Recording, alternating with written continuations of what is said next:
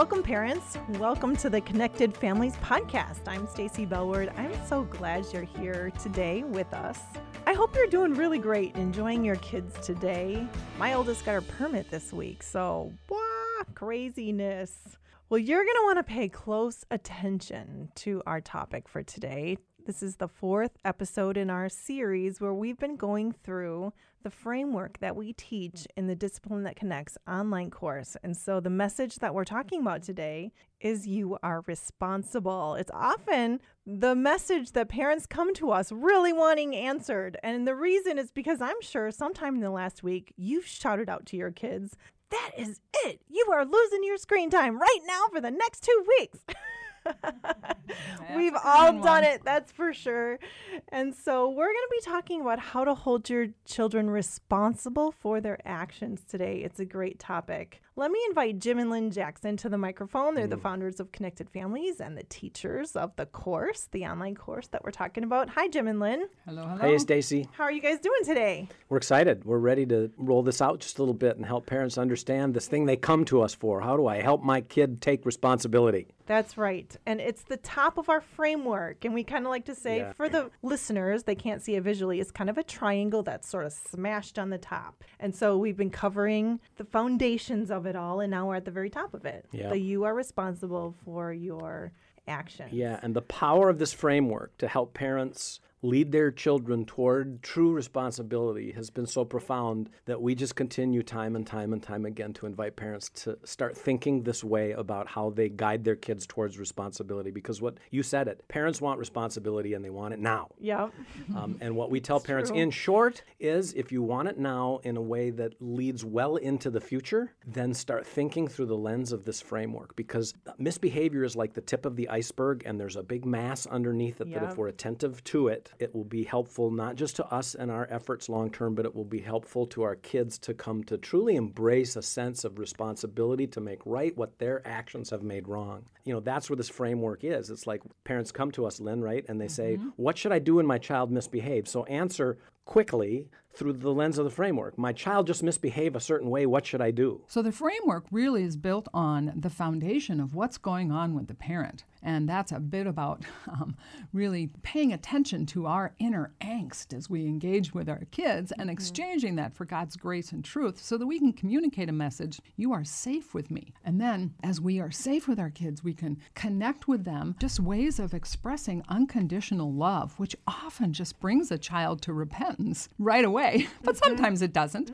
But on top of that then is a principle about coaching our kids towards just better choices, better use of their gifts, and it really communicates a message: you are called and capable. You can do better than this, and I can help you. We can solve this. We can problem solve it. You can figure out what to do here. And a lot of times that's all that's needed in a situation, but sometimes kids are resistant, and then we go to the next level, which is the correction part, where we communicate a message: well, child, you are responsible for your actions to make right what you've made wrong. That's really good. So that was just the summary of our framework, and each one of those messages we have a whole podcast on. So now we're at that last one. Like we said, you're responsible. So Jim, just unpack that. You are responsible for your actions and some of what we teach in the online course about that. Yeah, I actually had a conversation recently with a dad who wanted to know in a nutshell, how does this work? It's like, take a breath before you engage with your child. That's that foundational thing. Dad, take a breath. Make sure before you engage with accountability, your child knows that you love them. Say, I love you. Put a hand on the back, whatever it takes. Just take a breath, communicate love, then remind a child that you know they're capable of doing good things because they've done some good things before. Compliment them on something they've done in the past. Now, it's time for you to take responsibility, child, for what you've done. And the way that I'm going to invite you to take responsibility is to make right what you've made wrong. If you hurt somebody, then you have a relationship that needs to restore. So until you're ready to do that, take a break. Some parents call this a timeout. We don't. It's just take a break until you're ready to make right what you've made wrong. I love that phrase, make right what you've made wrong. Yep. What's the language? How do you talk about that or teach your kids about what that means? It's really helpful to build a value of make making things right outside of the time when it actually happens. So it's building a value of reconciliation in your home where you talk about how our relationships be connected and can return to this place of connection and forgiveness when we've messed up and done something wrong. So kids have a context for it when that actually happens.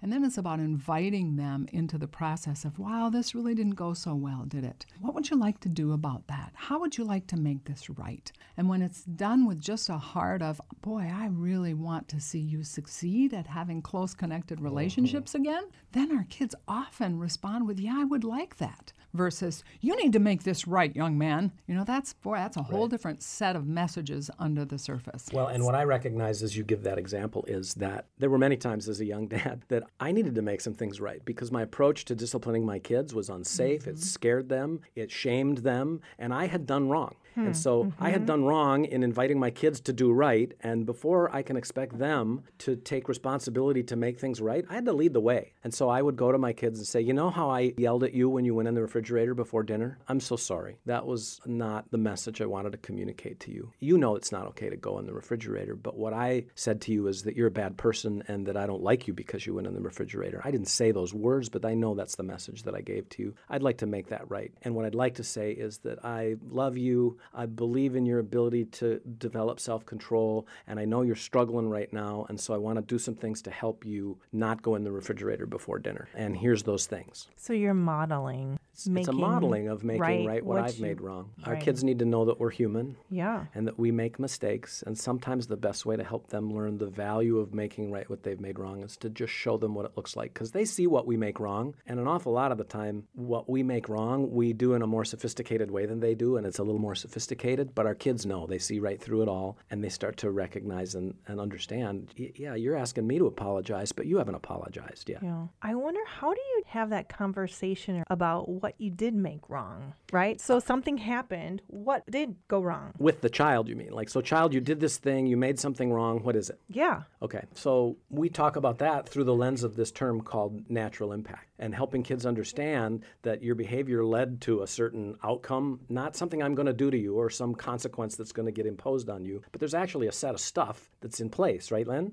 Things that automatically happen when no adult is around to give consequences. So, for example, if I'm 4 and I am careless and disobedient and go into the living room and break something, what's the natural impact? The natural impact is we have something that's broken. It needs to be cleaned up. It might need to be replaced. Something that was special to someone perhaps was broken, and so that person is sad. Yeah. So then, what we tend to do when our child disobeys us, goes in the living room and breaks something, is say, that's naughty, you shouldn't have done that, I've told you before not to do that, you're going to be disciplined now. And the discipline is then some painful experience that we expect will teach the child not to go into the living room and break things anymore. And it might, because they're afraid of what's going to happen if they do, but it hasn't taught them any of the wisdom about making right, about restoring what their action made wrong. So they don't know about the sad feelings that somebody had. They don't know about what it takes to clean up the mess. They don't know about the money that's needed to purchase another one just like it, because we just punish them with a painful thing rather than invite them into the process of making right what they've made wrong in order to help them develop a value of taking responsibility for their actions. It's also wisdom that you're building in them. And then they grow wisdom about what happened. Cause-effect wisdom. When I behave this way, here's what happens to other people, not me. So, Lynn, you're a coach, and you coach families every day, every week, lots of them. I'm sure you have lots of practical examples about this. Can you give us one? Oh, yeah. I got a fun email story from a mom a while ago who was really working to shift from just anger and punishment to make it right consequences. And this is what she writes. Our son Jake often hits his brother Ian. After one such incident, instead of getting angry like usual and punishing Jake, I calmly asked him if this was a good thing or not such a good thing. Not such a good thing, Jake replied. Seeing that he felt bad on his own, instead of due to my punishment, I then asked him what he thought he could do to help him remember that he shouldn't hit Ian. As if he'd just made a brilliant discovery, Jake announced, "Oh, we could make a chart." He was really into charts at that point. So he traced his hand and drew a stick figure near it. I asked him about his drawing, and he told me it was a picture of his hand and a picture of Ian. Above it, he wrote the word no, and then he asked me to help him spell hitting. He made 2 more pictures depicting no pushing and no taking toys away from Ian, so he went above and beyond. We hung the pictures in a prominent spot. Jake apologized to his brother, and all was fine. The next day, little brother annoyed Jake again. Jake got upset, walked over to Ian, and told him to stop. I thought things would get heated like usual, but Jake ran out of the kitchen and down the hall. He returned with a smile on his face and proudly said, Mom, I was going to hit Ian and I didn't. I ran to look at my chart and I saw no hitting and I didn't hit Ian. He was smiling from ear to ear, clearly pleased with himself and the outcome. I told him that using his self-control was really helpful and it was a grown-up thing to do. He just kept smiling. What a great example of a parent helping a child understand and own the natural impacts and take responsibility in such a heartfelt, real sort of a way. Yeah, she just really felt for her child. And he knew it. That was the key, wasn't it? And that's what facilitated his creativity, because he put a lot of creativity into that solution. And he couldn't have done that if his brain was in fight or flight, because the brain automatically shuts that down. Right. What happens, we as parents get angry. We bring our anger, maybe even to a logical solution to all of this, but because we're angry at our child, and I've asked many children, why did you get punished the way you got punished? And they don't say because of what they did. They say because mom or dad was mad. And so the focus is off of the behavior and onto the parent when our big emotions complicate things for our little kiddos to learn this. And that sends them right into fight or flight. It sends them into fight or flight, and then what they're responsible for isn't their behavior and their actions and making right what they've made wrong over here. They feel a sense of responsibility, which is a very heavy weight for their parents' emotional well-being. And I love the fact that God doesn't let us just take a little parenting tool, even this one of Make It Right Consequences, and use it with a hurtful heart. Because when it does, it's like it almost always backfires. And that's a good thing, actually. It's good that it backfires when we use a parenting trick or tool with a hurtful heart towards our child, because it holds us accountable for a loving heart towards our kids. That's why we always talk about doing kind of all the messages at once. You're safe and loved, and you are capable and responsible. I love that, because we love to offer a lot of free resources here at Connected Families, and we have a lot of them on our website. But I want everyone to know, if you go to our show notes, we are offering a free ebook that we call 4 Messages Every Child Longs to Hear. It's an abbreviated version of a description of these messages that we're talking about right now. This is abbreviated. The online course that we've been talking about today goes into depth on all of those messages. So if you want to just get a taste of what the online course would be like and the content that we would teach, go to our show notes and download that free ebook. For the rest of our time, let's break this message down very practically, Jim and Lynne, and apply it to real life situations. How does that sound? That sounds great. Awesome, and I've got one right on the tip of my tongue. Let's see if it's the same one that I do. Our children missing the bus. Missing the bus, that was it. In the morning. I doubt that ever happened, ever. Being very distractible and not very focused during their morning routine, and then, I missed the bus. Mom, will you take me? Right. Hey. Yeah, I missed the bus. Will you take me? And then we would get frustrated and tell the kids, how I told you not to miss the bus, and now I'm going to have to be late, and you're in trouble, and you're going to have to be grounded, or I'm going to have to nag you better next time to get you to get on the bus on time. You better. We didn't say that, but that was how we felt. So the next day, what it looked like was, are you ready? Are you ready? Are you ready? Yeah. You're still not ready. Blow up, and they still missed the bus. Mm-hmm. Jim, have you been in my house? It's getting a little too personal here. Well, it was ramping up to become more and more contentious. There were more and more hurt feelings that were happening as a result of this.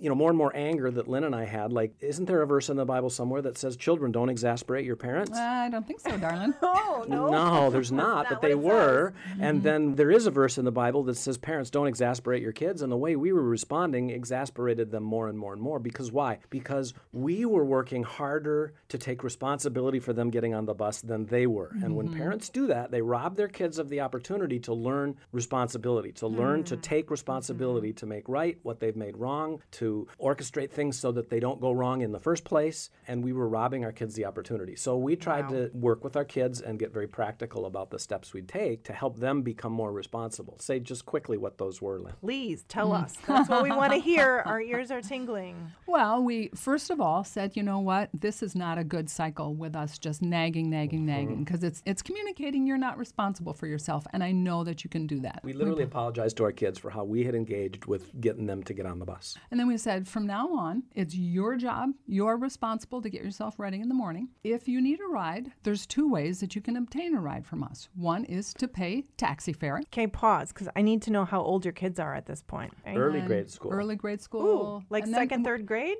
Okay. Yeah, as soon as they started earning allowance, they started paying into the family bank. So it was basically whatever time it takes for me to drive you is time that you will need to compensate me for. And that can either be in paying taxi fare. And I remember charging $5 a ride, which was a pretty substantial amount back in those days before For inflation. sure, for a third grader. Yeah, so that's old. right. Yeah. Or they could do double the amount of my time or Jim's time in chores later that day. Oh, I like that so much. That's Yeah, great. and privileges like screen time or friends were on hold until that was accomplished. So if your behavior leads to mom or I needing to make some sort of an investment in you getting to school, then that investment is something we expect you to pay back, to make right with us. You've taken money out of our pocket. You've taken time out of our pocket. It's your job to put that money and or time back in our pocket. And there are parents who will say to us, well, what if my kid doesn't care?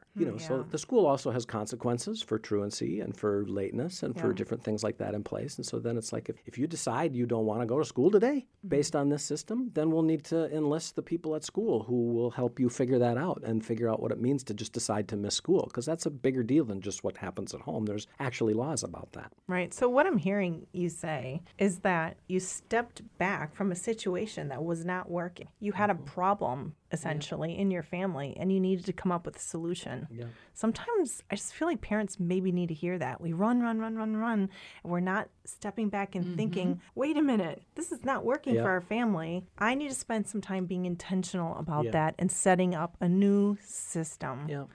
And that's the start It's of the start some change. of doing something different. But the different isn't to get my kid to do the right thing. What are the tricks I can put in place? The difference is, what's the new way, the different way that I'm going to put these messages into play around this issue? Because it may not be as simple for some parents as it was for Lynn and I to put some things in place that motivated our kids to take responsibility, ultimately to get on the bus and get to school. There may be more in place. There's something going on at school. Kids don't want to go, and we don't even know about that yet. And they're behaving in a certain way to get out of going to school. And so, but how do we stay safe? How do we stay loving? How do we continue to build their sense of capability to solve this issue and then keep them responsible for what they're responsible for? It's an art, it's not a science, that's learned by learning to stay loyal to these 4 messages as we do our work. I love that. And we go into depth on this area of you are responsible. In the online course, I love our very last session has a bunch of real role plays where we take real life situations that people deal with,